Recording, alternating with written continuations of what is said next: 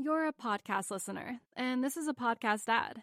Reach great listeners like yourself with podcast advertising from Libsyn Ads. Choose from hundreds of top podcasts offering host endorsements, or run a reproduced ad like this one across thousands of shows to reach your target audience with Libsyn Ads. Go to libsynads.com now. That's LIBSYN ads.com.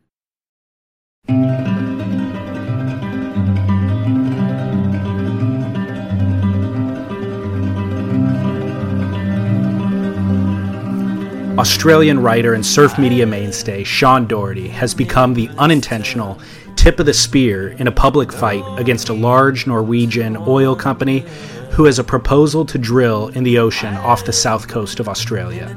Shaun has worked in editorial and writing roles for Surfing Life, Surfing, Surfer, and he launched his career at Trax in 1996. He's authored the books MP, The Life of Michael Peterson, the follow-up MP Untold, as well as My Brother's Keeper, the official Bra Boy story.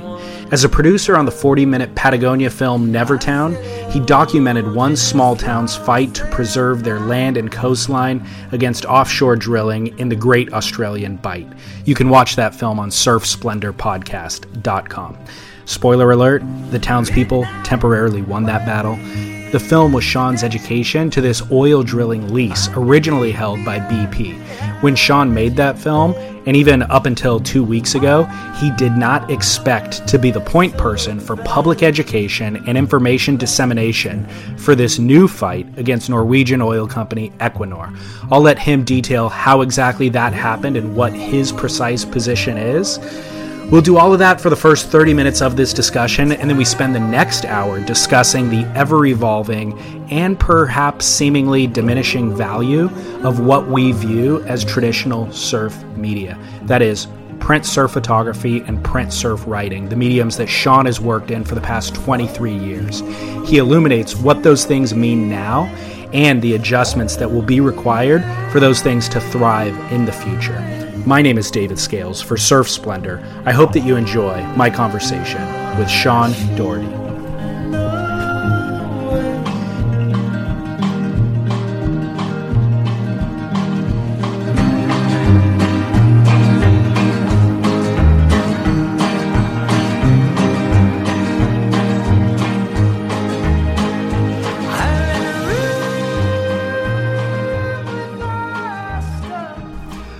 Well, Shaun, cheers. Oh. Good to have you here, Dave. Thank you. This is my first beer in Australia. How's it taste? I don't know, I'll tell you. You know, it comes 100 yards across the road. It's brewed. Keep it local here. It's amazing. It's perfect. I'll give you a proper introduction later, like in post, so we can just go straight into a conversation. No worries. Let's start with the Australian Bight situation, the fight for the Bight situation. What is the issue? It's a situation, all right. Basically, where it's at right now is a Norwegian oil giant wants to drill a hole about 350 kilometres out into the Southern Ocean and look for oil. So there's nothing down there right now. There's no offshore industry in the Bight. And a lot of people want to keep it that way. What's the issue with doing that? I mean, knowing that people have drilled for oil everywhere around the world. Yep. Yeah, obviously. Yep. A couple of things. Well, it would be the furthest out anywhere in Australia. So here, the Australian, we drill we've got got a big gas industry, got a smaller oil industry that's been around for a while. This is the first big move for oil, and there was nothing in the Bight at all. So, and it's kind of drawn a bit of a line in the sand. You know, obviously the proposal itself, people look at that and go, well, it's so far out, there's going to be inherent danger with it. And the history, I can go through the history of that lease, the one they want to drill, was previously with BP. And that's where it opened up with BP. And they gave BP the lease less than a year after the Deepwater Horizon. So this thing's been poisoned from the start. So it came with that baggage. And people have got, and now it's been inherited by Equinor when BP pulled out. So it's the same lease that BP had. Crew just don't want it. Well, how does that does the government recognize it as a revenue opportunity and then says, hey, put in your bids for this? Or does Equinor or BP approach the government and say, we know there's oil there and we'd like to? Yeah. Well, the base of the history of it, the leases were dropped in 2011 and were divvied up and sold. And BP was one of those. There was Chevron, there was Santos, there's a bunch of them, half a dozen of them. And so then they have to go through the process of getting permission to drill. And BP tried, Chevron were thinking about it, and they're both gone now. Why? BP went, the oil price dropped. Okay. It's super expensive. Like, to drill out there, it's a long way out. And to meet safety regulations, it's all around what happens. Like, they work around a worst case scenario. That's why you see all these fucking spill maps everywhere. Like, there's no sense going into this and looking for, the best case scenario. You've got to think of the worst case and work backwards from there and what could fuck up and try and eliminate that along the way. The thing with Australia, mate, we are a first world country that essentially act like a quarry for the rest of the world. Right? There's obviously environmental dangers with this and safety things, and people are worried about oil getting loose down there, and that's one thing. There's a symbolic thing as well, that at the moment there's a huge proposal for a giant open cut coal mine in Queensland, the Adani mine it's called, which would be the biggest open cut coal mine in the Southern Hemisphere. So at a time, we've probably just come out of what will be our hottest summer ever here in Australia. And we've had an absolute scorcher. And they're saying, like, it's only just finished, so they haven't done the numbers, but it'll probably be the hottest summer ever. And here we are, and our response to it, Australia, a first world country, a rich first world country, is digging a fucking giant coal mine in Queensland and digging a hole in the Southern Ocean. Yeah. Right. It's ludicrous. So people see that... It's backwards thinking. It's like, man, we should be leading this stuff. Right. And not just... But, man, we're run by, a conservative government that worships coal, that's in bed with the fossil fuel companies, and there's a whole heap of stuff channeling into this one issue, and that's all coming to play now. So you were saying BP wasn't able to drill or they decided not to because the oil prices had dropped, so it didn't make sense for them. Equinor has taken over the lease. Yep. And why are they now wanting to move on it? Is there a change in the oil pricing, or they just have... Well, they're you've got to, and this is all these people that have kind of come into this issue now are trying to understand, because these guys are seriously 30 years ahead. They think 30 years ahead. They know they're trying to get the last reserves. Look where they're drilling. It's so fucking far out. Yeah. They're trying to get hold of the last reserves and claim it. It's speculative because they're trying to think of what's going to happen. Right. And they want to get hold of it because if they control supply of it, and then it just keeps the wheels turning and keeps everything greased with oil. And it also hinders the development of anything renewable. Right. That's the big war that's happening here in Australia right now, between a renewable industry and a something from last century. And what is the concern with them drilling out there? Well, the concern with everyone immediately is that the oil would get loose. And the thing is, like, I've got every confidence that these guys know what they're doing. They're Norwegians. They've drilled plenty of holes.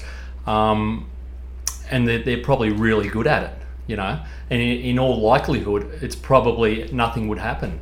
But the risk of if something did happen is you've seen the modelling. It's a whole coastline goes, and so you do a risk and reward kind of trade-off on that. It's like, well, what are we getting for it? Australia doesn't get a lot, Really? No, our track record with giving away our resources is fucking crazy, man. We give it away. We literally last year, we ran out of gas, and we are the biggest gas exporter in the world. Really? I can work that shit out. So do you have any idea how that works with the Equinor deal? Like, do they just lease the land and then pay the lease, or does the government see any benefit from each barrel sold? Yeah. Oh, there's obviously economic benefit, but what they do and the way it's been set up is there's so many concessions given to these guys. There's so many tax breaks to get out there, and that's why the whole system has been engineered in their favour. And this is why people are angry. You know, it's you've got things, you've got royalties, you've got the petroleum resource rent tax, but all of it is offset against exploration. It's fucking, if you drill down into the detail of it, like if that thing fucked up out there and it spilled oil, their cleanup is tax deductible. Really?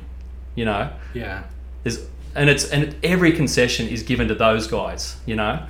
And the real great irony of who's doing this, the Norwegians, is that the Norwegians have built a sovereign wealth fund, currently about $1.4 trillion, and it's like $250,000 for each Norwegian, man, woman and child, on the basis of largely of oil, right? Because they've nationalised it. Equinor is 2/3 state-owned.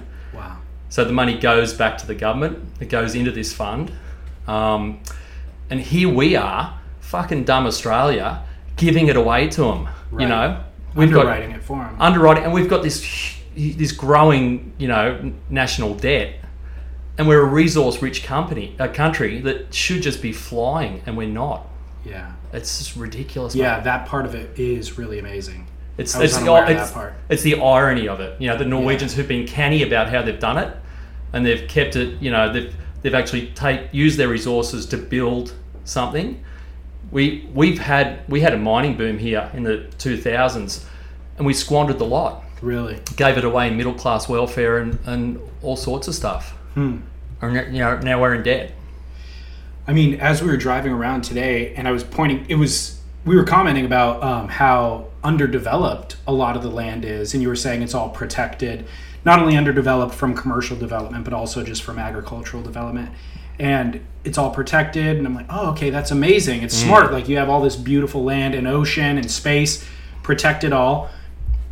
If you can then leverage it for either a better lifestyle for the people or to increase tourism to come and visit and that sort of thing, but to then just give it away to somebody else with promises of a little bit of a kickback on the back end, you know, but then risk all of it as well, does seem a little bit asinine. And this it's a one-off use.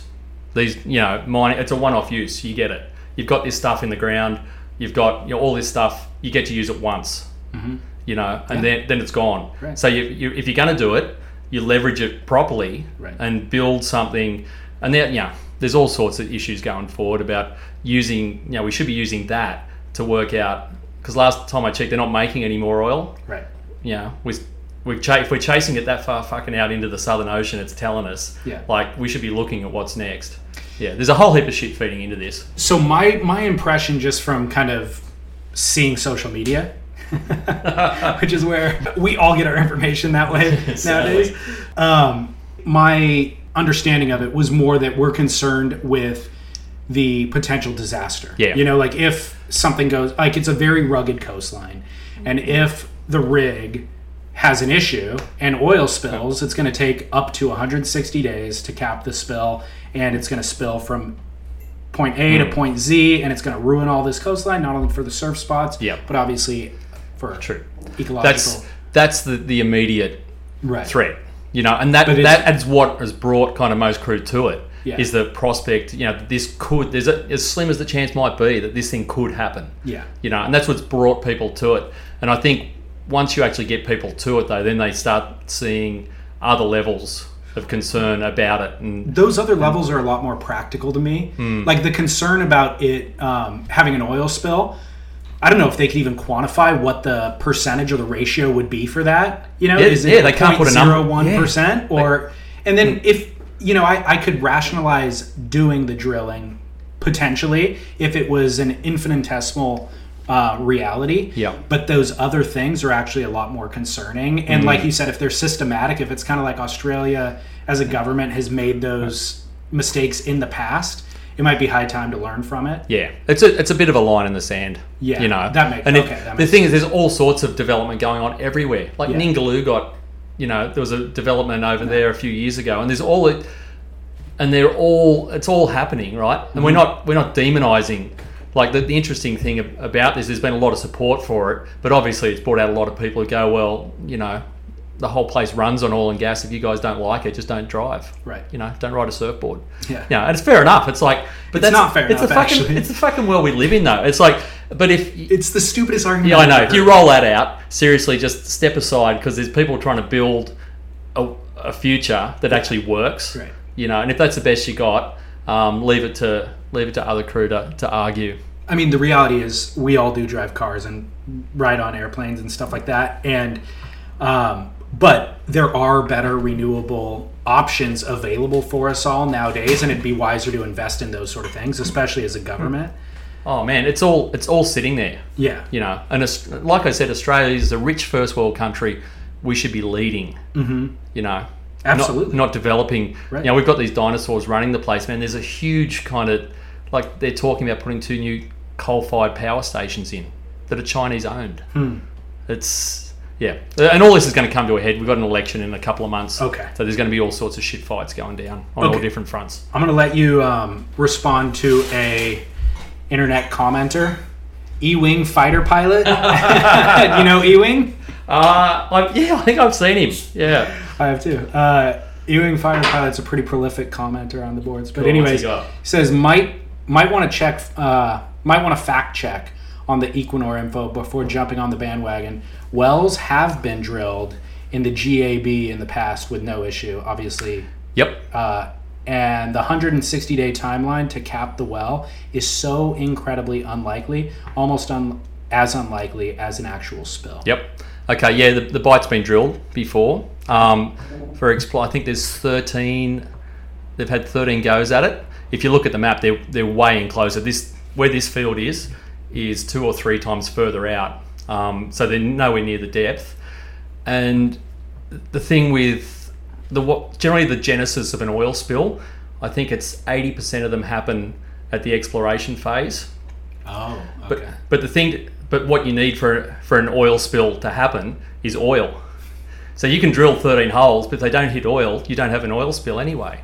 So they've had a go, but they're in a lot closer. Like the last one was a Woodside Petroleum, I think. But these ones are way further out. And further out means greater risk. Yeah, well, it's kind of frontier drilling. So, and I had a look around. I haven't been able to find where Equinor's deepest well is at the moment, but I've got a feeling this would be it. This one out here, the Stromlo one, they're talking about. So, okay, yeah. Why did you decide to take up the cause? So disclosure here, I work for Patagonia. Mm-hmm. Probably about 3.5-4 years ago, we had a look at this. This is when BP were floating around down there. We looked at the issue because, of course, the way Patagonia works is they through their grants program put money to grassroots environmental groups around the world, the really small ones. There was a really small group at that stage opposing the BP proposal, so we started granting them money. We've got crew down there as well. We've got surfers. Heath Josky lives down there at Streaky Bay. We've got a bunch of friends down there as well. We've done time on that coast. We took an interest and started doing trips down there, hanging out there, and if you've been down there, I was explaining to you before, man, it's so empty. It is so empty. Like, we did 3 days, 500 Ks, 3 days, we passed 11 cars. Yeah. There's these tiny little fishing towns down there, and they were the ones standing up against BP. Yeah. Who are worth, I don't know, name your trillions. Right. It's like, so that it was the ultimate David and Goliath kind of deal. And we kind of said, for what we could do, we'll chip in, kind of work with you guys, try and give it some... This thing has gone nowhere. No one knew about this thing. It's been this thing's been bubbling along for 3 or 4 years. People don't know about it on the East Coast. Right. Which was so fucking amazing when, we woke up the other day and suddenly everyone did. Yeah. Literally overnight. Well, you do work for Patagonia, but to be honest, the tip of the spear is you and your Instagram account. It isn't Patagonia's channels. You know what I mean? You seen how shit my Instagram account is? But it's, you know, that's true, right? Yeah. Okay. It's like, I got the shock of my fucking life. How many? I put this thing up, like it wasn't even, because it was a Greenpeace model of the leaked Equinor that spill modeling. Infographic. Yeah, basically it showed everywhere oil could be according to Equinor's own plan. So Equinor was saying oil could be in anywhere in these places. And it had already been out for a month. And I was literally, I was about to go for a surf, I chucked it up and went for a surf, and I came back, it had fucking 8,000 likes. I immediately thought, whoa, hang on, because my previous record was 2,000 with a photo my daughter had taken with Kelly Slater. And suddenly this thing is like 8,000. Kelly got the likes. Yeah, Kelly got the likes. Suddenly this thing's on 8, and it had only been up for like an hour and a half. Which is more followers than you probably had at the time, right? And I just went, oh, hang on. And then everyone was reposting it. And then it's just like the fickle finger of the Instagram algorithm gods. It just came down and just said, that post. Right. And I don't even know fucking how that happened. Right. And then everyone grabbed a hold of it and threw it, and it went kind of through all the surf crew, and it became a kind of thing. But I mean, what was your information? I would imagine once it becomes that significant, you might have thrown it up there kind of haphazardly, not haphazardly, but like, hey, this is a good cause to get behind. But now that you are the tip of the spear, there's a real responsibility to actually have all the information and to be able to answer my questions and that sort of stuff. It's heavy. But were you up to date on all that stuff? Was it already like a driving passion, or have you had to kind of dig in? Oh, I've had to dig in. Oh, yeah. Yeah, well, but as I said, we've been doing it for 3 years. So we knew... As part of Patagonia. So we've been down there, which is the key thing, because those guys are way more invested in it down there than I am. Mm-hmm. And they've kind of, through that process, through the osmosis of being down there and hanging with them, we've got a feel for it. But this is the whole thing with it, is that like they've dropped this environment plan. It's designed that no one can get it. What do you mean? Who's dropped an environment plan? Oh, Equinor. Okay. So this is what's fed into it as well, is because Equinor dropped their environment plan to the industry regulator here. Okay. And this all happened around the same time that I dropped this post. So it wasn't really just the post. It was the fact that this thing dropped, and suddenly there was a sense of urgency, because you've got 30 days for the public to comment on it. Oh. Yeah. Okay. That's right. And this feeds into it. Things like fucking 1,500 pages long, and it's just indiscernible fucking, of course, undigestible science, and you're not meant to get it. Right. Yeah, it's intentionally. Yeah. But they also, to Equinor's credit, they made it public. This is the other thing, and this is the thing that's worked a bit for us, is that Equinor, being state-owned, are accountable to the Norwegian people. They're 2/3 state-owned, so the Norwegian people own them. So if the Norwegian people think this is a fucking shit idea, they can, they're in charge of pulling the strings on these guys. So it's not BP, it's not shareholders, and it's not just these faceless goons that are just, Right. So that's given us a bit of a... And you really don't like to have to take these guys down, because they've actually tried to do the process the right way. But at the end of the day, we just don't want it. Well, the other thing is, the Norwegian people, they might be rational in regard to like the oil spill, and they don't want that sort of thing to happen. But if that's such an infinitesimal possibility, they actually benefit from all the stuff that actually is going to not benefit you guys. Like all of the government benefit and economic benefit and all that sort of stuff, they're going to benefit from. So I could see them, if they actually understood all the details that you're talking about, they might still vote for it.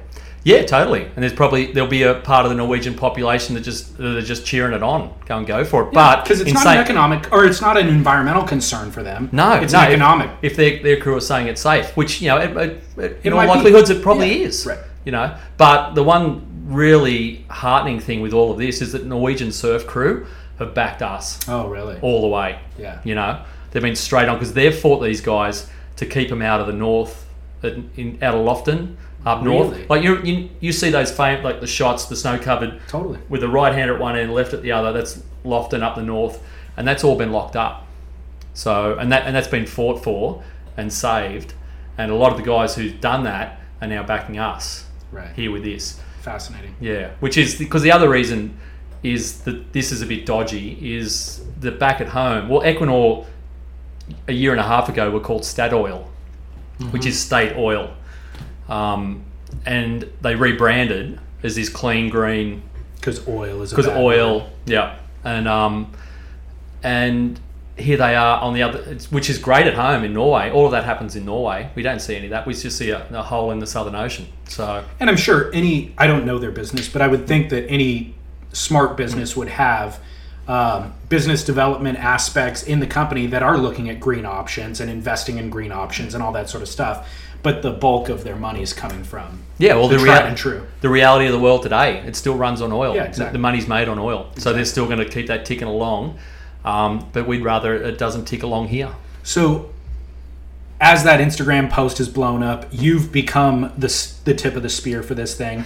What has happened for you in the last couple of weeks? I mean, I would imagine the Australian government probably is aware of this campaign. I would imagine Equinor is now aware of the campaign against them. Have important people been reaching out to you? I don't think I'm very popular in Norway. I mean, waiting to be kidnapped by a Norwegian black ops squad at the moment. But the funny thing is that when I did that original post, I put at the bottom, I said, well, I thought this thing was going to get like 50 people just going, right. Good idea. Thumbs and up. I put at the bottom, I said, if you want to head over to Equinor and let them know what you think, go for it. Well, when I came back and it had 8,000, and I actually went over to Equinor's page and looked at it, and their current post was like an offshore wind farm that they were doing, and had like 10 comments on it. And so I put this post up, said, go and, if you don't like it, go and, let Equinor know. I came back and I looked at mine, it was on 8,000. Then I go, let's go look at Equinor. It had like 5,000 comments. Wow. Like fucking lighting Equinor up. And this is all, I could just imagine the scene in Oslo, in Equinor HQ, because this was Aussie Bogan, like category 5. Like all this stuff, mate, they were just giving it to these guys. And it ended up, I think it's currently about 14 or 15,000 comments on that. Crazy. On that last post. Crazy. And all of them just tearing him down. So who have you heard from?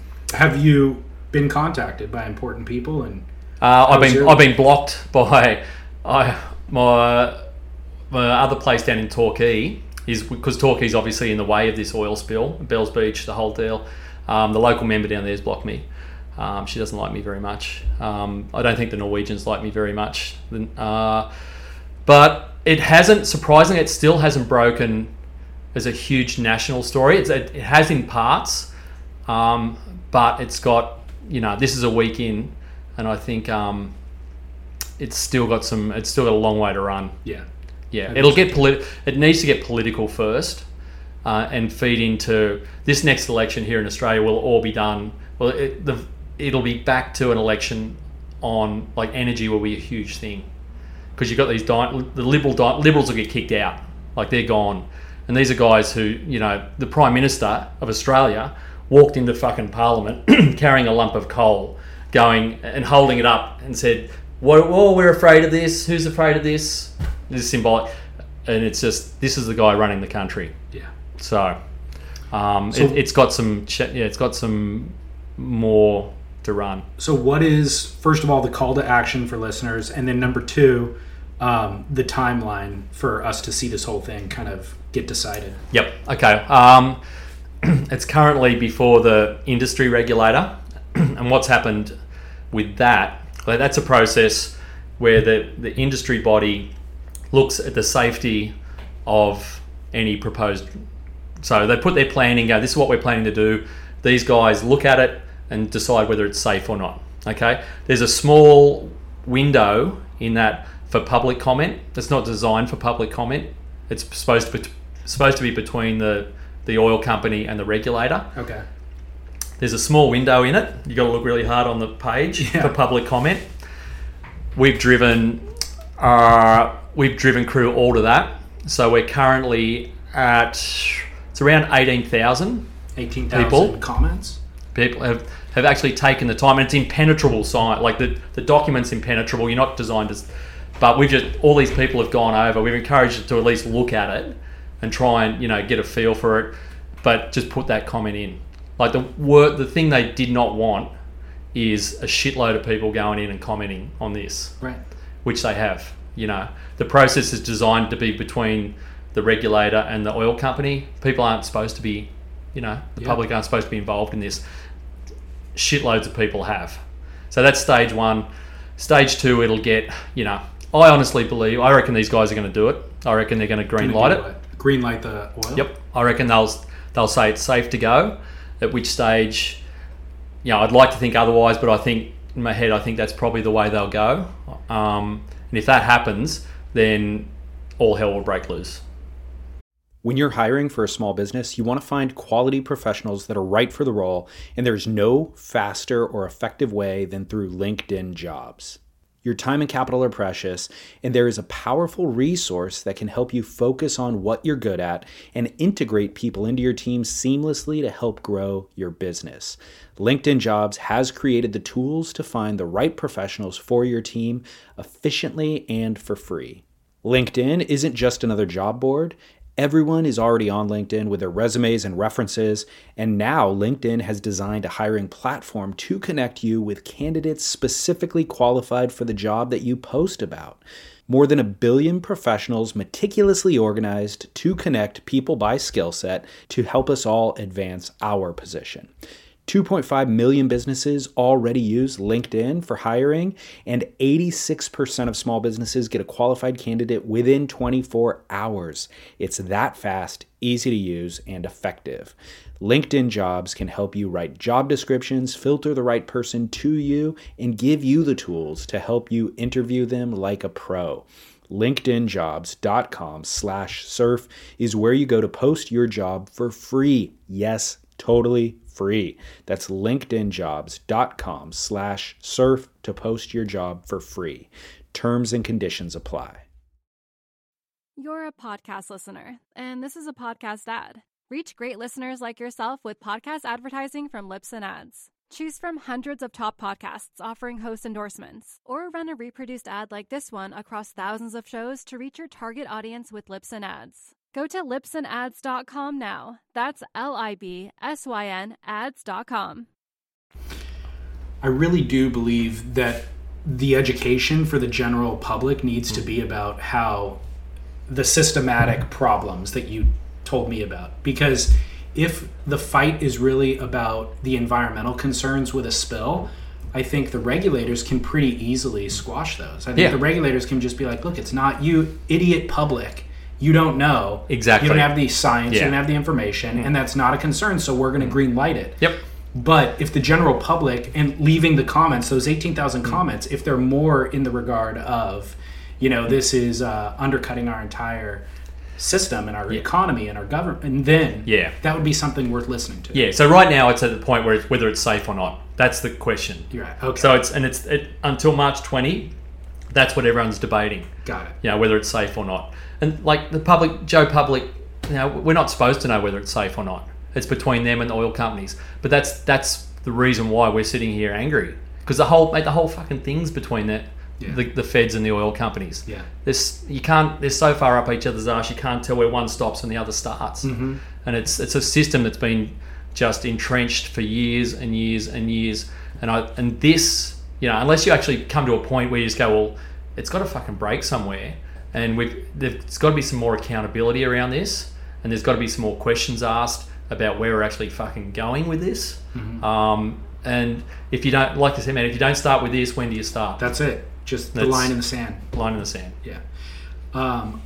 Another detail that's been interesting to me about this is all the pro surfers who have gotten behind it, and the cynic in me is curious to know how much information any of those people even have. It's so easy to grab that infographic, repost it, just for likes, just to virtue signal to everybody else that you're a good human being.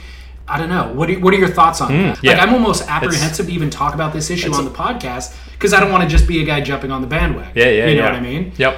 Well, it's a lazy way to come into an argument. If that's all you've got to come in against your opposition, say your virtue, or just argue the issue. Well, don't absolutely play the ball, not the man. It's like but like I actually, a few of us, or me, myself, and Dave Rastovich, and a few of the crew have been working on this, pulled together an open letter with that crew, there's like 28 names, and it's pretty much everyone. In terms of professional surfers. Professional, so like the highest profile names we could get. Right. And they all said, you know... So you informed them about what the real concerns are? Yeah, we backgrounded them on kind of where it's at. And, okay. But their understanding is probably on par with where most of the public's understanding is with it. And because right now it's not designed to be understood. You got to understand it's not designed to be understood. Right. It's between them and the oil. It's really hard, but they understand that like the rest of us probably feel that it's come time to at least have this conversation, mate. And you can argue one way or the other. I don't care, but it's like, mate, it's a conversation we got to have at some point. Yeah. So yeah, we're having it now. Yeah, it's interesting. An underlying theme. So I started doing the podcast in 2013. As the podcast medium has grown, Instagram also has been growing at that same time. Yeah. And so Instagram has been like this underlying theme through every conversation we've had, where I'll interview a board builder and it's kind of like their business was built via Instagram, you know? It's been really interesting.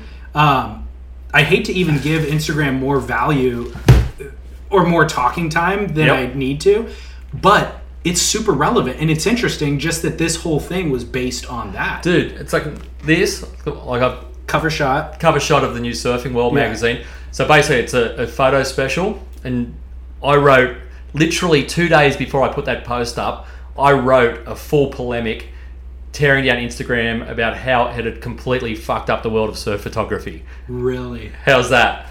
And then it comes to save you. 2 days later, it comes to save me on another front. It's just like, it's unbelievable, huh? Like, Hey, and of all people, I'm glad Instagram didn't see that before I put my post up. I would have been shut down. Well, you know, with all things, or with all the people I've loved the most in my life, you feel conflicted about them. Sometimes you hate them intensely, and sometimes you love them intensely. Totally. And that's kind of how Instagram is. Fully. You know what I mean? It is the plight. It zaps more of my time, gives me FOMO and anxiety and all that, and yet every day I wake up and that's the first thing I grab to make love with, you know, and scroll and like see what everybody else is up to. Yeah, it's a messed up world, huh? I don't know. Is it? I don't know. What? Kind of a side note. Why is Patrick Bateman your profile photo on Instagram? Yeah, I know. Like, I can't even remember putting that up. I still can't even remember putting that up. But I love that movie, and I love it. Like, I love all the Bret Easton Ellis' shit. Yeah, I liked his podcast. I can't believe he still doesn't do it. He does. He does? Yes. Really? Yeah. I tried refreshing it the other day, and it didn't go. Yeah. It got stuck on. Oh, has he gone somewhere else? Has he? He went on to Patreon, so you have to pay $1.50 an episode. Mate, we're behind here in Australia, mate. Yeah, you are. Apparently, you're right. Though he did not do a good job. He's never done a good job, technically, and like explaining what platform things are on. Yeah, the first one was pretty clunky, but they were amazing. They were good chats. So you're just a Bret Easton fan. Did you read the book? I mean, American Psycho. Oh, okay. Absolutely. Yeah. Yep, I've read all his shit. Yeah, I like the film as well. The book is so graphic, though. I mean, it's outrageously graphic. It's full on. But I kind of remember, like, when you just brought that up, then I'm going, oh yeah, right. Christian Bale was actually my fucking... It endeared me to you. When I found... I don't know why I started following you on Instagram, but when I saw your account that Patrick Bateman was the profile photo, I'm like, sweet. I can click follow. You know what I think it was? I'm thinking back. It's the phone. It's the 1995 mobile. Yeah. And I thought, okay, there's some irony here. I'm on Instagram with this gigantic motherfucking mobile phone. Yeah. You know? It's classic. So I love the chapters of the book dedicated to like music reviews of the Huey Lewis album, the latest Huey Lewis album or whatever. Yeah. I heard him interviewing I think it was a book editor in the last month or two. And Bret said his editor wanted to delete all of that stuff out of the book because he dedicates entire chapters towards music reviews on these albums, and his editor was just like, what are you doing? This is so stupid. Imagine being Bret Easton Ellis' editor. I know. That's a tough gig there. You know what's funny too? Not to go off on a Bret Easton Ellis tangent, but he's like a film critic, right? He's like this hyper into films and a real good critic. He's written for a bunch of magazines in the past, but in his podcast now, he dedicates 30 minutes to reviewing something. Yeah. And he's made a couple of films and he's written a few scripts. They're terrible. They're so bad. He's such a good critic, but his writing, his actually screenwriting is awful. You got to know your medium, huh? It's funny how like most creatives only work in one medium. I know it's a big thing today where it's like, everyone there's they produce and write and do this, but it's not common. And to be really, really good at one thing generally precludes you from being really, really good at others. It's a fascinating point. And it's just funny. But I loved his because his podcast opened, and a lot of it was based around film. It was like basically a film review, just a huge rambling monologue, and it was really fucking great. And you dive into it, but his films suck. Totally, completely. The funny thing is, you'll hear a lot of podcasts where there is an introduction and then it goes into the interview. His introductions are 45 minutes of a rambling thing, and then the interview might be an hour, but even in the interview, his questions, he gives like these meandering 5-minute questions that are more about him than they are about his subject. So you get through 2 hours and you got a sum total about 4 minutes of the guest. Exactly. I've gotten to the point where I just and I actually prefer the intro. I'll just listen to the intro, and then the interview, I'll get 5 minutes in, and I'll be like, that guy's lame. Delete it. Good. At any rate, it's a good segue. I do want to ask you about the war on Instagram and the article that you wrote about that, because I think about this with surf photography all the time, and I haven't seen that issue yet. What is your premise for the piece, and what are your thoughts on it? Mate, I've worked in magazines for 20 years, basically, and I've heard every whinge from every surf photographer on every front you could ever imagine, even when they were flying and earning. But, mate, I feel sorry for those guys. Seriously. Do you? Yep. Why? Most of them are lifers. They've done it. That's all they've done, and there's a bunch of them still rusted on, hanging there doing it now. There's absolutely no financial model to it. It's really, but the mechanism is still churning, and all that stuff. And like I said in the piece, I said the very worst nightmare that these guys could ever have was that everyone became a surf photographer, and that's what happened. And here it is, their worst nightmares come true, and the value of all their stuff just plummeted. Well, the value plummeted because everybody's a surf photographer, but then in addition to that, there's no venue to pay for your work, and at the same time, the media all collapsed. Exactly. So, you're in a cul-de-sac for your career. But in saying that, it's the guys that are still there, and the guys that are actually like the guy on the cover there, Leroy Bellett.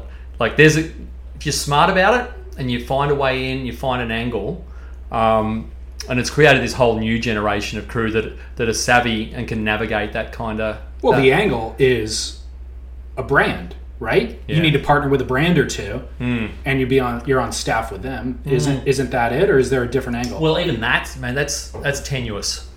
Really, in the modern day, you probably count on one hand the crew that can still do it. That can actually are on a decent retainer to go and shoot this stuff. And so, what's the angle then? Who is it? Leroy Bellett. Yep, he's a young guy from down the south coast of New South Wales here. And he freely admits he took the Laurent Pujol thing and went to another level and just took it onto reefs, which he's got a lot of down there on the south coast, and just started shooting this amazing kind of follow kind of stuff, and that became his thing, and he broke. But what is the revenue model that he's been successful with? Is he partnered with a brand, or is he just selling? I think he does some stuff with Red Bull. Yep. Okay. And the Red Bull cash cow's still there, and it's still chugging along. Yep. I can't work out how, but it does. Because they sell energy drinks that cost $0.05 to make for $5. Do you drink them, Dave? No, but people do. I know, somewhere in the world. I can't work out. I haven't been to the place in the world where it all actually happens. But I think everywhere. I mean, I don't think I've had one sip of Red Bull in my entire life, and I've certainly never paid for one. The only caveat I'm thinking is I've been at parties where I think they were mixing it with vodka or something. Yeah. So maybe I've had it in that form, but honestly, I don't think I have. Yeah, you get a lead pass with the Red Bull and vodka, but pretty much apart from that, and I've never paid for one. But that is the model. I mean, that is they have a media company and all that empire, but it's really just funded by selling something for $5 that they cost less than a nickel to make. I would imagine. Totally. So let's discuss this image real quick. It's Michel Perez at Chopu, and is he just swimming in that photo, or did he actually take off on the wave? No, he's on a board behind him. Are you kidding? Yeah. So did he get towed in? So they do a double. They put them both on the same rope. Got it. With two handles, and throw them both in. And he's probably, when you actually see it from the other angle, from the channel back in, it's probably 5 meters behind him. Yeah. So Leroy's behind him. He looks lower, almost at water level, and he's shooting the photo. They're fully barreled. He's shooting the photo up at Michel, and it's backlit, so it's real dark in the foreground. Yep. Obviously, you've got the mountains in the background. It's insane. I've never seen a shot like it. It's a pretty crazy shot. Kelly, it leaked out, like it was taken about a year ago, and it leaked out, and Kelly put it up and said it's the best shot he's ever seen. And then it all got pulled down. But Did Kelly delete it? I think he did. Yeah. So let's get into that, though, the war on Instagram thing. I'm going to play devil's advocate. You have to kind of recognize when the market's shifting, where things are going, and there's great examples of surf photographers in the last decade who recognized those things and started working in product shooting and fashion. And the whole world thinks surfing is sexy. So if all those fashion editors, photo editors, they look at us and they go, shoot, we'd love to hire you and pay you $10K a day to just come shoot something that's controllably lit. Man. You know the fallback career actually here in Australia is what? For the surf photographers? Weddings. Perfect. Yeah. So you work Saturdays and Sundays. You got the room all week off. And you make it compared to what surf photography pays, you make a killing. Yeah. You know? It's funny. It's like, I actually saw you put up the Chris Van Lennep shot before. Yesterday. Like, man, when I How started, good was that? When I started, Van Lennep was God in surf photography. He was it. You know, not worthy. Yeah. And it's funny the trade, but then that, and this is why, because I'm obviously emotionally invested. A lot of these guys are my friends, have been friends for a long time, and I've had to listen to them for a long time and seen their, work their ass off and to get these shots, and just because the world changes, there's something stuck here. But you know who I ran into in Ventura? Who's that? The other day, because I'm actually there in Ventura with Patagonia a little bit, and I'm driving down the main street, and I'm driving past in this little back block, and I'm looking into the post office there. I looked in, I stopped for a second, I was stuck in traffic. I stopped and looked at this guy, going, "It's fucking Scott Eichner." Really? No way. And I yelled out, and it was, and come over. I hadn't seen him in probably 7 or 8 years. Because Scott Eichner was, and he's probably the greatest surf photographer I've ever encountered. Really? If you measure it by willingness to fucking swim out and put yourself in danger to get the shot, he was unbelievable. Yeah. That's a good way to measure it, by the way. Yeah, totally. Yeah, if you put your neck on the line. Yeah. And he's gone from surf photography. So what's he doing now?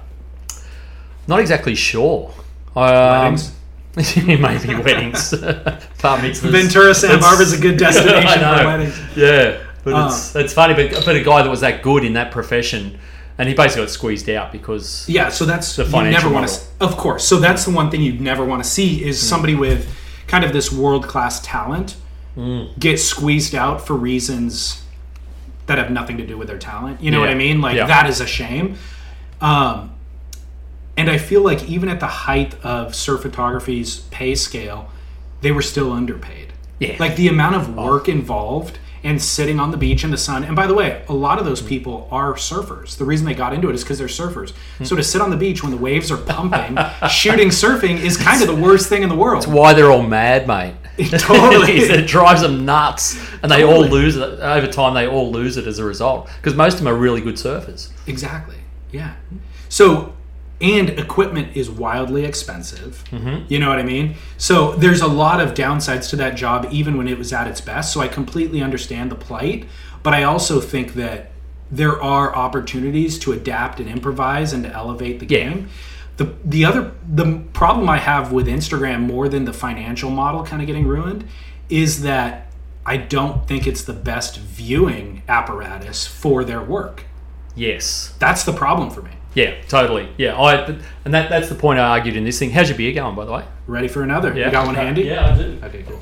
Oh, you got the... I didn't even see that. Yeah. But that was the argument, mate. It's... At the end of the thing, I said, basically, it's not Instagram's fault. It's our fault.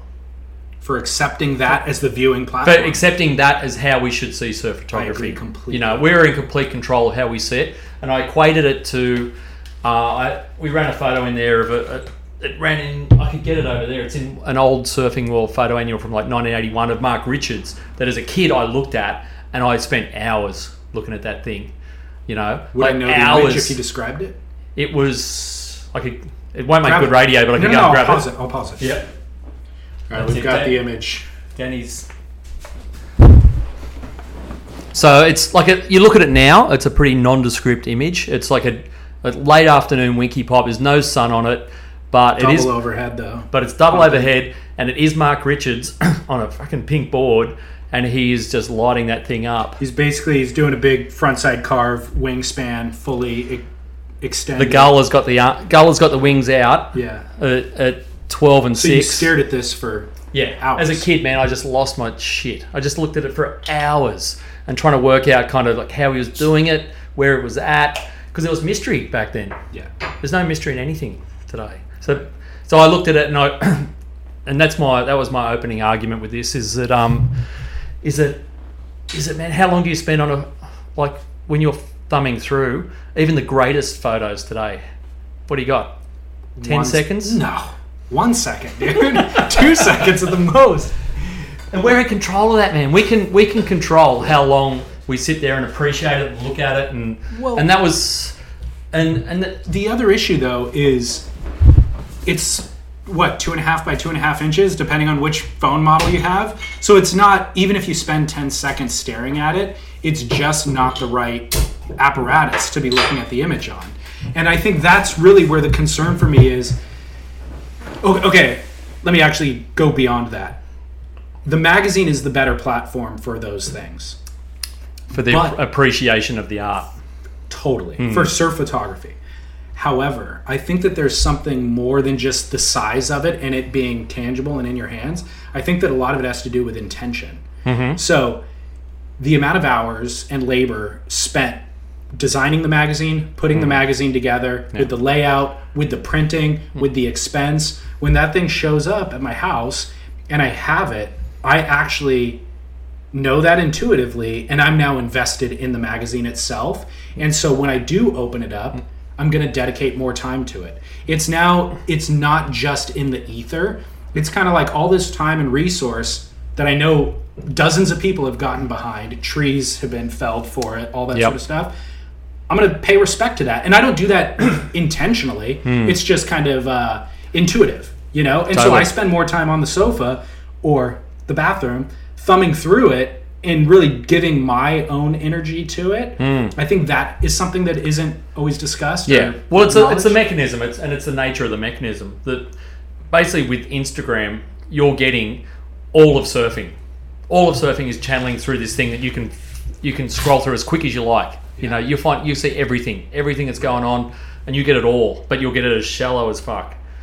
Whereas if you've got something that's rendered down, that, like you said, people have actually thought about and curated, and the best bits of it, and to actually stop you and make you think about what is going on. So you're getting thin and deep, right? As opposed to this shallow, just scroll through them, just getting. And it's like, you know, I know I sound old by just whinging about this shit, but it's the way of the world. And the thing about, and this is what I said to Leroy when I saw this photo. I said, man, you lost me for hours in that thing. Yeah. It's like and occasionally you'll come across a shot that'll do that, and that's what that photo did. That is so emblematic. What you just said about Instagram, thin and deep, or thin and broad versus deep, shallow, is it's emblematic of where we're at as a society. Like, it's kind of like I don't want you curating my experience. I'm going to curate my own because I'm the boss of my life. Yeah. And I'm not going to go deep. I'm going to be superficial. And I'm just going to... That's enough for me because I'm the boss and I'm important and all that, you know? Yeah. It's so silly. And we just become slaves to it. It's like... really and it recalibrates and re-engineers all your thinking to where you actually start thinking, you know, shallow and shallow and quick, and you move through stuff and you fragment your day into tiny little things, and you don't do meaningful time with anything. Right.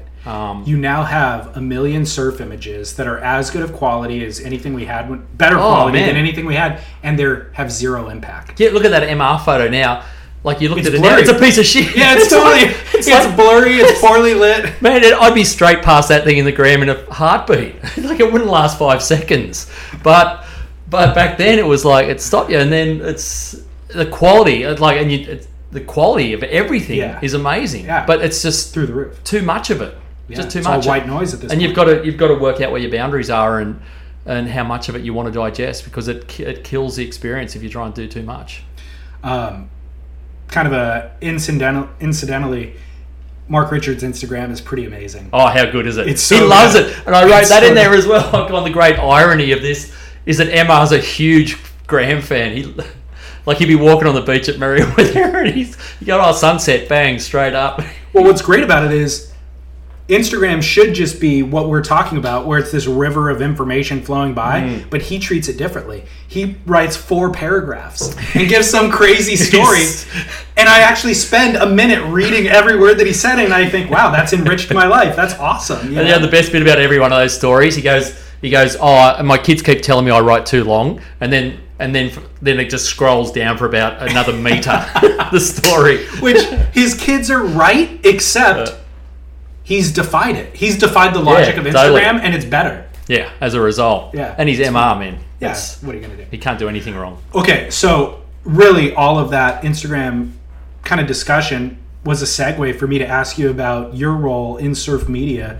Obviously, I mean, that print thing is absolutely constricting and contracting and has been for a long time, and that's the world that you come from.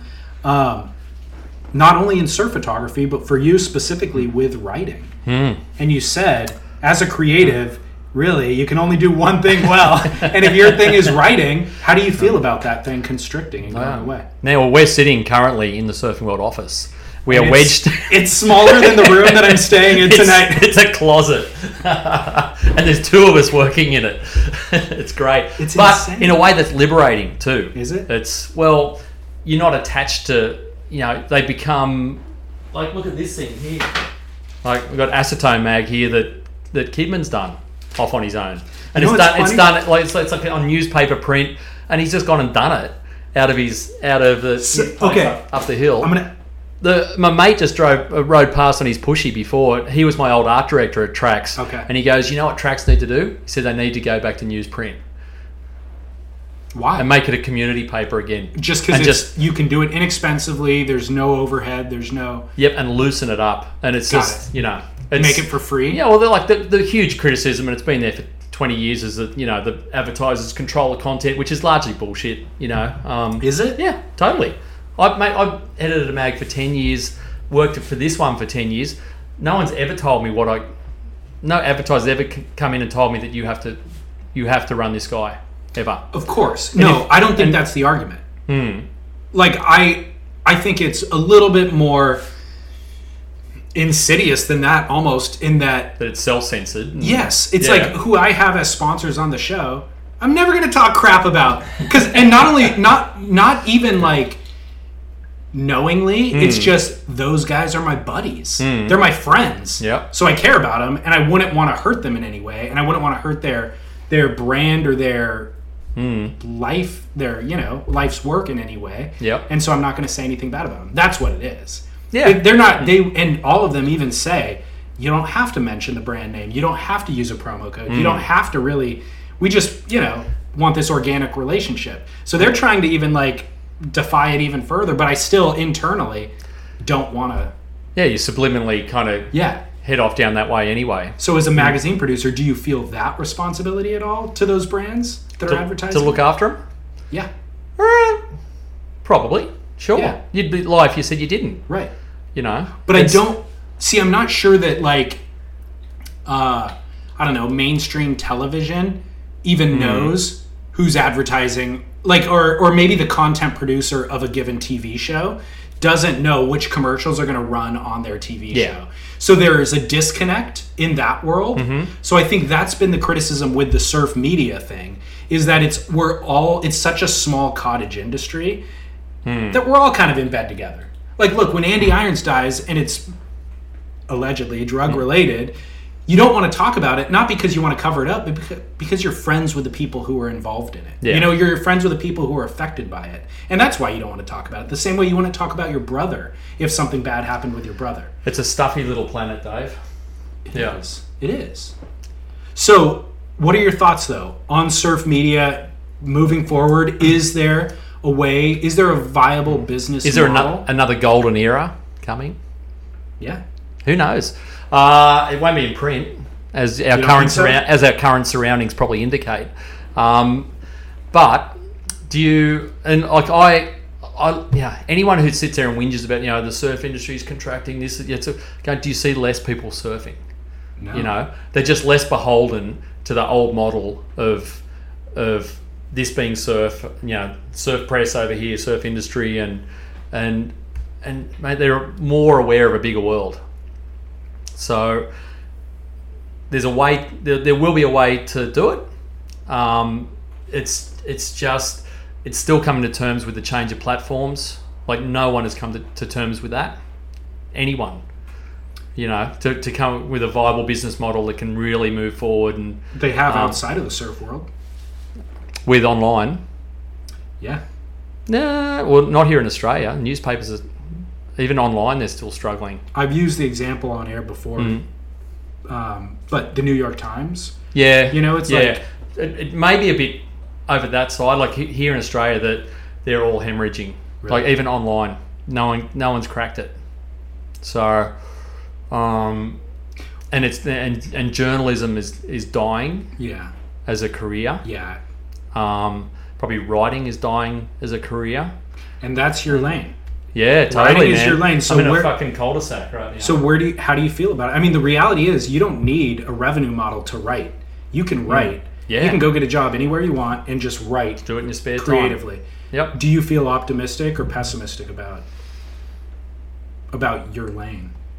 It almost feels like without having... Good question. Well, I think that you can actually defile your passion by attaching a revenue to it. You know, like if your passion is photography and then you all of a sudden have to pay the bills and put food on the table for your kids, you start taking wedding photography gigs and stuff like that to do it. So with writing, it would almost be liberating to not have to do it with a deadline and with a... Yeah, like I do worry. Like I'm eternally optimistic on everything generally. Okay. I lean towards pessimism on this. I just think you've got a whole generation now who are being conditioned to small increments of writing. Like reading and writing in long form is dying. I think that's fairly well accepted, and that's kind of what I've done for a long time. And I think you're conditioning people, and because it's all happened so quickly, you're not going to see what that looks like beyond. Like I said, it's that shallow and wide kind of concept where people today are seeing so much information, but they're seeing it across the whole world, as opposed to sitting on one thing and parking on it.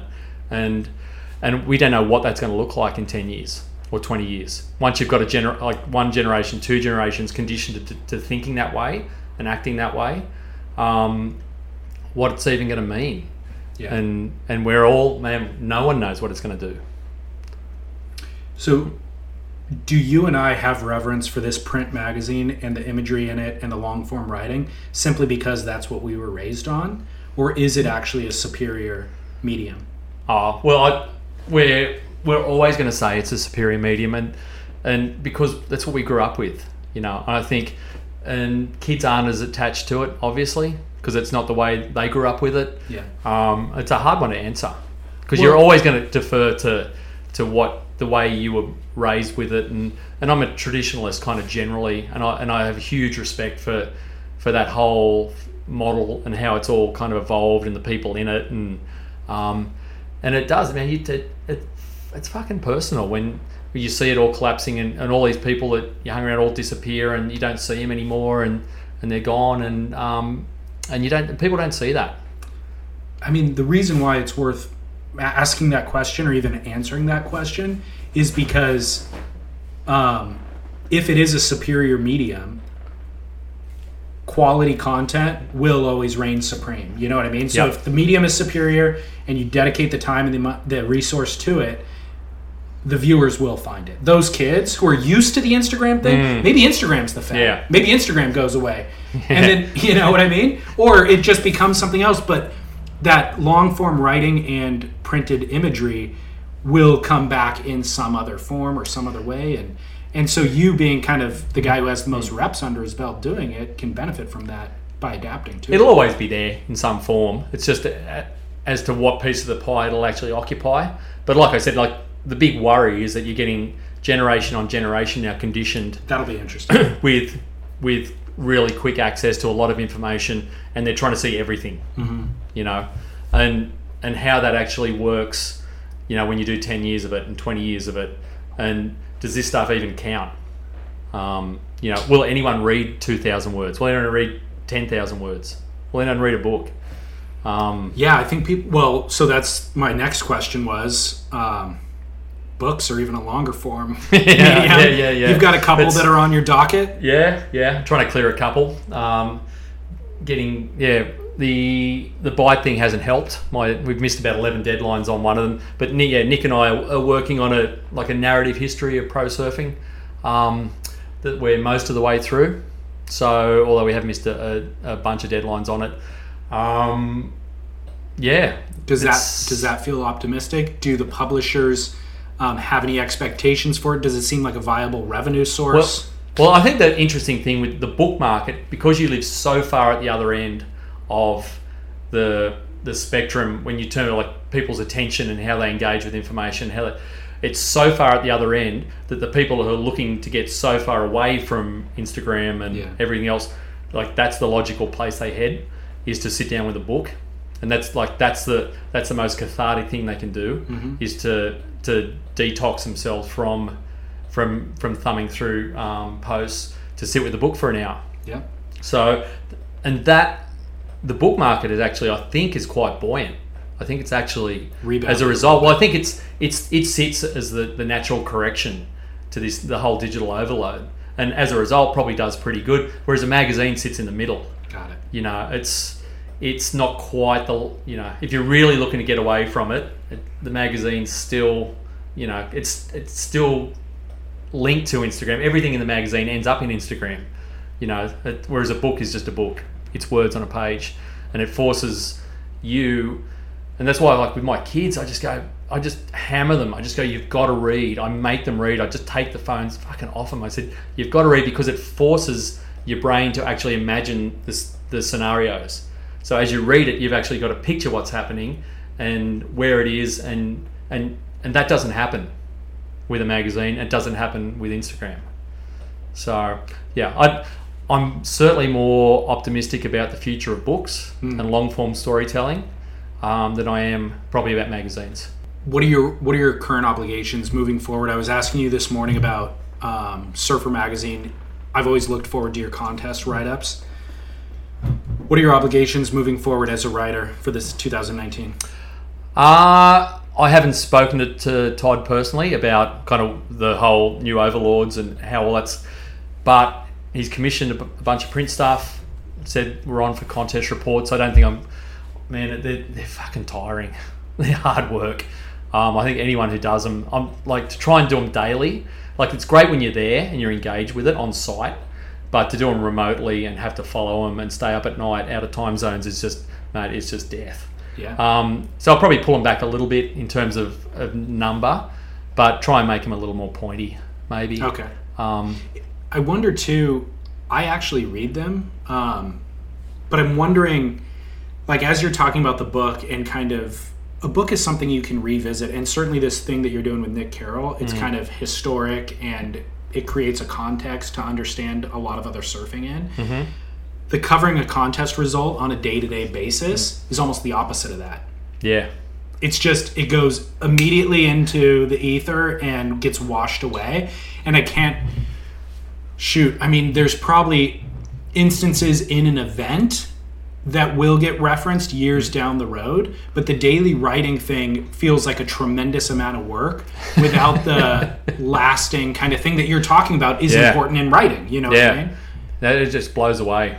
Yeah. It's a lot of work. A lot of work, and it just disappears. Yeah. Really quick. Which makes it's like often you just sit there and just go, why did I fucking put so much effort into that? Mm-hmm. And you got to do another one tomorrow. And round 2 runs tomorrow, and no one cares about fucking round 2 anyway.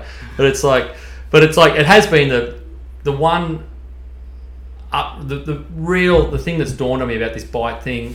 And I suppose you get to a point in your life where you've got to just do stuff that matters. I think so.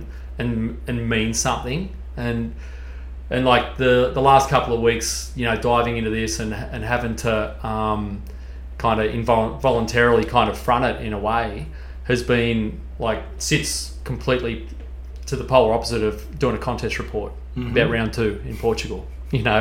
So it's and it really has. There's certainly a reward to that. You sleep better. What surf media do you follow personally? Where do you get all your surf content? I'm not a huge digester of it. I don't spend a lot of the day in it. I read Beach Grit religiously. Do you? Which might seem odd. Why is that odd? I don't know. I just think because I work on the other, I work for the opposition. But like, because Derek and I have worked, for the best part of 20 years together and been in the same circle. And what they've kind of done, they've obviously taken it to a level that's beyond. It's kind of like a meta level. But even when I ran tracks like 15 years ago, there was a real piss-takey element to it, and it was uniquely Australian at that point because it didn't really happen in America. And I think that's why so many crew have kind of latched onto Chaz, because he's probably the first guy over there that's really done it and run with it. And as a result, it's like, man, he's just owned it. But we were the tracks, like, because it was uniquely Australian. We used to look at the American mags and go, man, it's so fucking serious. It's like they really take themselves so seriously and just analysing everything. And like for us, it's just surfing, man. Yeah. It really is. Yeah. But I do, so I love reading Beach Grit, like all the surfer stuff. Obviously, I've had close relationships with all those editors. The past from Mauro through to Joel to Brendan to Todd. But I really do genuinely love the evolution of what they've done and their dedication to at least putting their own mark on it at certain points. Beyond that, not much. Yeah, Instagram. Really, I get my kicks everywhere else. Sadly. Well, now I'm an Instagram influencer apparently. Yeah, you are. It's like I'm playing the game, bro. I'm gonna see you selling posts. I'm gonna see you selling fit tea on your Instagram. Yeah, look for my new range of Bite t-shirts. But it's heavy.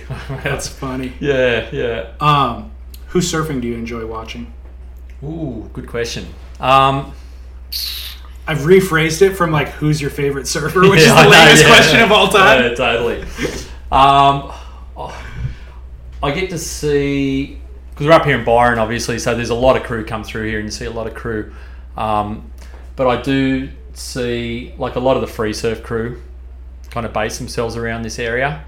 Like Chipper's up the road, Noah's through here a lot. Craig's up here a bit, Dion's got a place here. And I do love watching all those guys surf. Actually what's got me, and it's probably an adjunct to the tour coverage, it's fucking Italo, man. Seriously. Because I'm in Hawaii for a lot of time at the end of the year, and he's one of those guys that comes early. He'll turn up at the start of November, and we're staying kind of roughly he stays next door, and so you see him, mate, that guy surfs 5 times a day. Really? It's fucking radical. And every one of those surf, he'll paddle out at 8 foot onshore backdoor on a soft top, right? And go out and sit there and a couple of spinners, but he'll link it through to the inside. Every wave, he beaches every wave. It's fucking phenomenal. And then runs around and goes and does it again. And this just happens hour after hour, surf after surf. with no depletion of energy, like, and then he'll pop up. There's 7 of him out there. There's one guy on the left, and then he's over on like the Insanity's like bottomless sand pit over there, and then there's another. He's off the wall, and he's getting barreled, and it's That's gnarly. Yeah, it's like, man, by far, hands down, the most entertaining surfer in the world to watch. That's great insight, because we don't see a lot of that stuff. And like, even I think it was Surfer Films posted a clip 2 or 3 days ago of him. It was like 2 waves, a right and a left, on like a knee-high, shin-high small wave, and he did like this drifting backside 360 on one. It was very small and not threatening, but just like radical, just so radical. And I'm thinking to myself, Idolo does that every single day wherever he surfs, but he doesn't have a camera crew following him around. Like, if he wanted to actually do a daily Instagram post of his session like you're talking about, would be compelling. Like Jamie O'Brien's doing, or like Ben Gravy is doing, but it was Idolo. That whole day is a fucking movie right there. Right. Like, and he did all this, and it was like, there was one particular day, it was onshore and kind of 6-8 foot. No one was shooting. There's no one around shooting. Right. He's just doing this because he can. Like launching into the wind, like huge big forehand hangers, and then like trying to get barreled like over at backdoor, and then just, it's just, he is a freak. Yeah, he really is. An absolute freak. Yeah. It'll be a shame almost if he doesn't win a world title. There's another ongoing conversation we always have on the podcast, which is like, is the best surfer in the world winning world titles? And you can always argue, well, there's a bunch of world-class surfers that aren't even on tour, Dane Reynolds or whomever. So the answer can always be no. But even on tour, is the best surfer on tour winning the world title? And if Idolo doesn't, it becomes a question of, well, is it because he's just so kind of devil-may-care? He's doing stuff like that where he should be dedicating that amount of time towards trying to get a 10-point ride out at backdoor rather than riding a soft top. You can make that argument if you wanted to. Because Gabriel Medina, by the way, Adriano de Souza, those guys are just focused on the world title. They don't care about having fun. Totally. They're just going to win a very world purpose-driven. Yeah. No, I don't reckon it does always. I think there's a hugely attritional nature to the tour that's inbuilt to it. I agree. Whether that's with time or with judging or how it works, it grinds down the spikes in performance, and consistency wins in the long run. Yeah. And I think and I'm not saying that's actually wrong, because I think that's the purpose of a world title. You think so? Yep. Like, you can, you'll throw Philippe out there straight away. Like, he will shine at a couple of events and just completely just scramble your brain with at places even you won't expect it, like J-Bay. Like, no one ever saw that coming. Right. But in the long run, he can't get there. He's only just short. He's not far from it.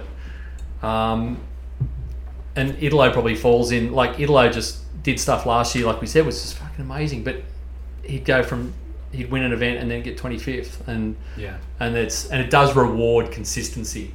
And whether whether you want to re-engineer the point system to reward those kind of sparkly moments more, then But I don't think anyone argues that Gabriel Medina last year was hands down the best guy won.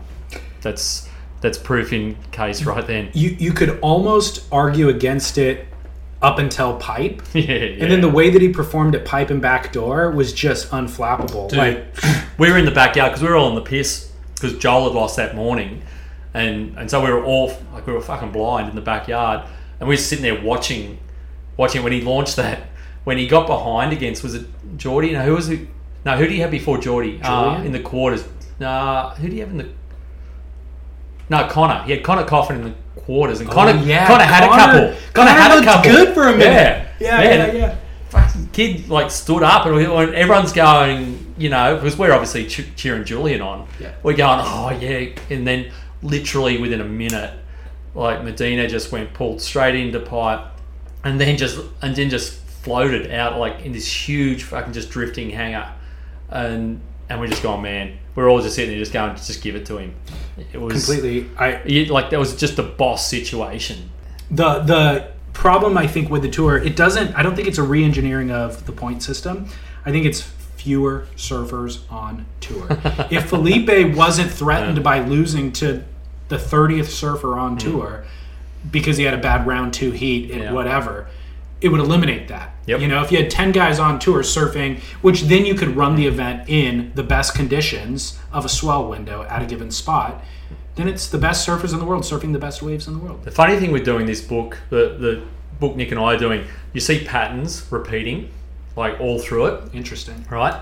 One of them is that anyone from outside surfing who looks at pro surfing and how it's run, just goes, there's fucking too many guys. It's like, this thing goes forever. I can't get it. Why are these guys still surf? Like, there's too many. Just give me the 10 best guys. Anyone from outside it who tries to run it, that's what they say. It's too. And are they right? Because what happens is obviously pro surfing. It's a power dynamic always. And it's a balance between the people who pay for it, the surfers who do it, and to a degree other parties around the outside. But the surfers will always lobby for numbers, solidarity, and when they've got the power, they try and bring that in. But when the brands have the power, they do a cull and try and bring the numbers down, because it's to make it workable, to make it watchable. It's got to fit within a swell. If you fed income about one swell, it's got which is give me 3 days max to so a day up, 1 day at the top of the swell, a day down to run it, and that's being generous, I reckon. And you've got to make something that fits within that, and even now it doesn't fit within that. The Big Wave World Tour does, and then the Longboard Tour potentially will, and the airborne thing that they're doing. Yeah. So it'll be interesting to see if the CT takes cues from those. I can't. Yeah, it's like I'm not sure who wears the pants here. I know Dirk pays for it, but I thought the first thing when he came in and took over, I'm going, well, here's someone who's just going to take over and actually engineer it as a sport that people outside of surfing can understand, which would be the first part of that would be to really streamline it.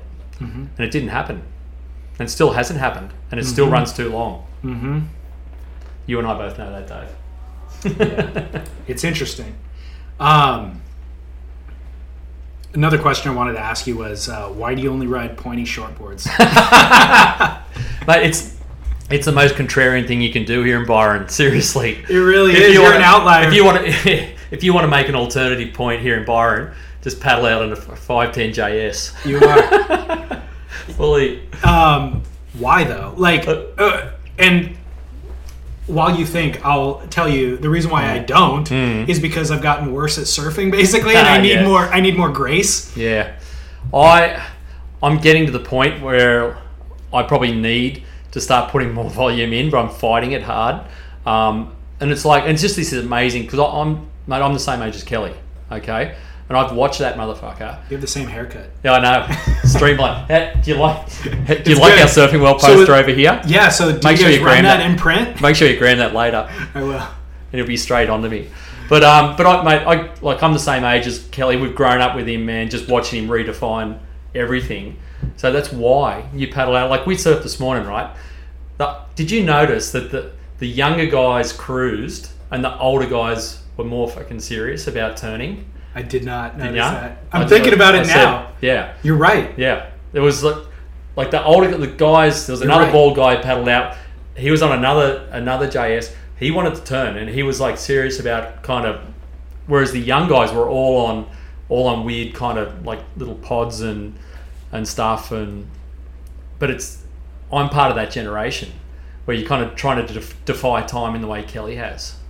But Kelly's not riding pointy shortboards, really. I mean, he's riding small boards, but he's riding alternative equipment. Oh yeah. But man, if I had 7 days a week and fucking a bottomless bank account, I'd be riding all sorts of shit and going surfing 4 times a day too. Yeah. But I get one shot every day or second day or so. So here's my question. I'm going to try. Yeah. I understand what you're saying. My question is, are you catching waves? Are you having fun? Are you doing those turns? I didn't see, today we were kind of split up and I didn't see your waves. Did you do what you wanted to do on that shortboard? Dave, I'm deeply offended. You didn't see my wave. Your asshole. wave, your I saw wave. your wave, mate. You saw me catch it, but you were out the back. You didn't see what happened on it. You didn't see my turn on the inside? Sorry, dude. I'm sorry. You missed it, mate. Seriously. I'm sorry. I was dodging 1,000 people trying to avoid getting hit. My point is, for the waves that we surf today, a pointy shortboard probably isn't the ideal thing. No. So if your goal is to do what you said, I understand it's a respectable goal, but based on the conditions, are you even able to do it? Yeah. Well, it's today, not so much.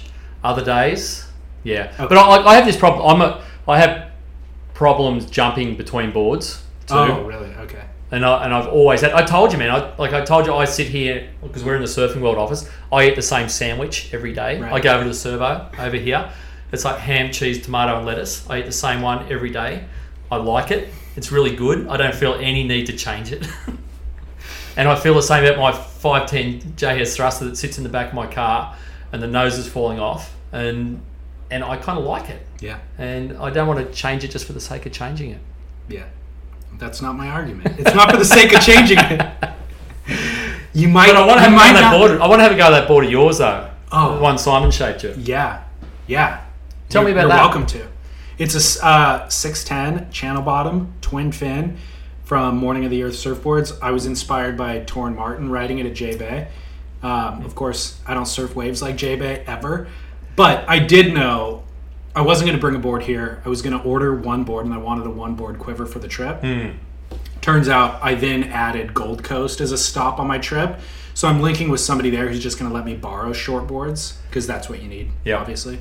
But otherwise, this board was supposed to get me through the trip, and it's, more importantly, it's different than everything I have in the quiver back home. So I don't own a mid-length. I've never ridden a mid-length. I've actually been opposed to mid-lengths. You kind of lit that thing up today. I did? Yeah. No, dude. I mean, I caught waves on it. That's the thing is, out there, it was just, the waves were so crappy, you just need to catch the waves. And so that thing put me in position to catch waves. You know? But I felt the sensations. I'm kind of like, whatever Torrin does on it at J-Bay, I could feel those sensations in the board. I would like to get it in decent surf, you know? Which may not happen in the next week. Hey, mate, I'm turning the tables here. Please. This is your first day in Australia, your first whole day. Yeah. Where you've had to yourself. How are you finding it? I love it. Dude, I want to move here. Everybody told me, they're like, you're going to want to stay. These are my people. I mean, not Byron specifically, but it's a much mellower pace. Everything about it is mellower. The people are nicer. The traffic isn't so chaotic. You've got to drive back through Byron to get home, remember? Yeah, I know. I saw that when I was coming in. I mean, I'm Orange County, LA. Yeah. And it's literally cinder block walled, tracked homes. Everything's laid out on a grid, 90-degree angles, and there's traffic everywhere that you go. You pay for parking everywhere you go. You just, and they're not my people. You know, it's like everybody's working more than 40 hours a week, sitting in traffic for an hour each way, only to barely pay for their lifestyle, only to barely get 2 weeks off a year to go somewhere like this. And then they're really not fully enjoying the 2 weeks because you have all the stresses of life. And I'm kind of realizing in adulthood that that's not the only option. That's not the only way to live. We're a lifestyle country, mate, which is great if you live here. It won't be great if the Chinese invade, though. Right. Or big oil. Or big oil. It is a lifestyle. That's summed up the 3 minutes that I just tried to put it into words. That totally. Sums it up. You've done well. No, I was interested in what you actually thought. You know, to render down that whole day. Food's great. Wine's great. So I'm a fan, dude. Welcome to Australia, Dave. Thank you, Sean. It's been a pleasure. Always, mate. Where are we surfing in the morning? You call it. Actually, I want you at the pass as a cultural experiment. I don't know. I mean, you've the way that you've described it makes me not want to go there at all. But whatever. I'm down for whatever. All good, mate. Good to have you here. Thanks, man. Well, you didn't wake up this morning because you didn't go to bed. You were watching the whites of your eyes turn red. The calendar on your wall is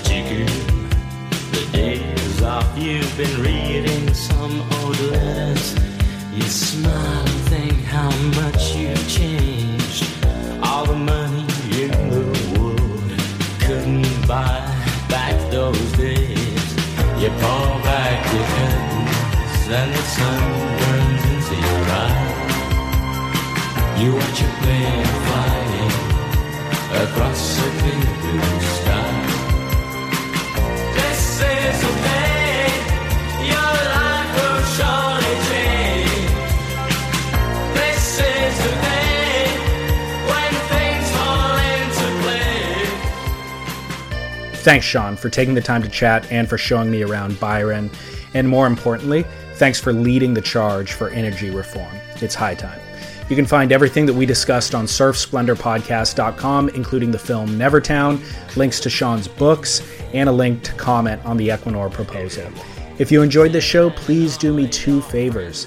Share it with a friend and then rate and review it in Apple Podcasts or whatever app you listen in. Organic growth is what we rely on, and the strength of our audience is what motivates important people like Sean to join our conversation. Thanks for listening. Transmitting from Australia, this is David Scales for Surf Splendor. I'll be back next week, but until then, get back into the ocean, share some waves, and shred on.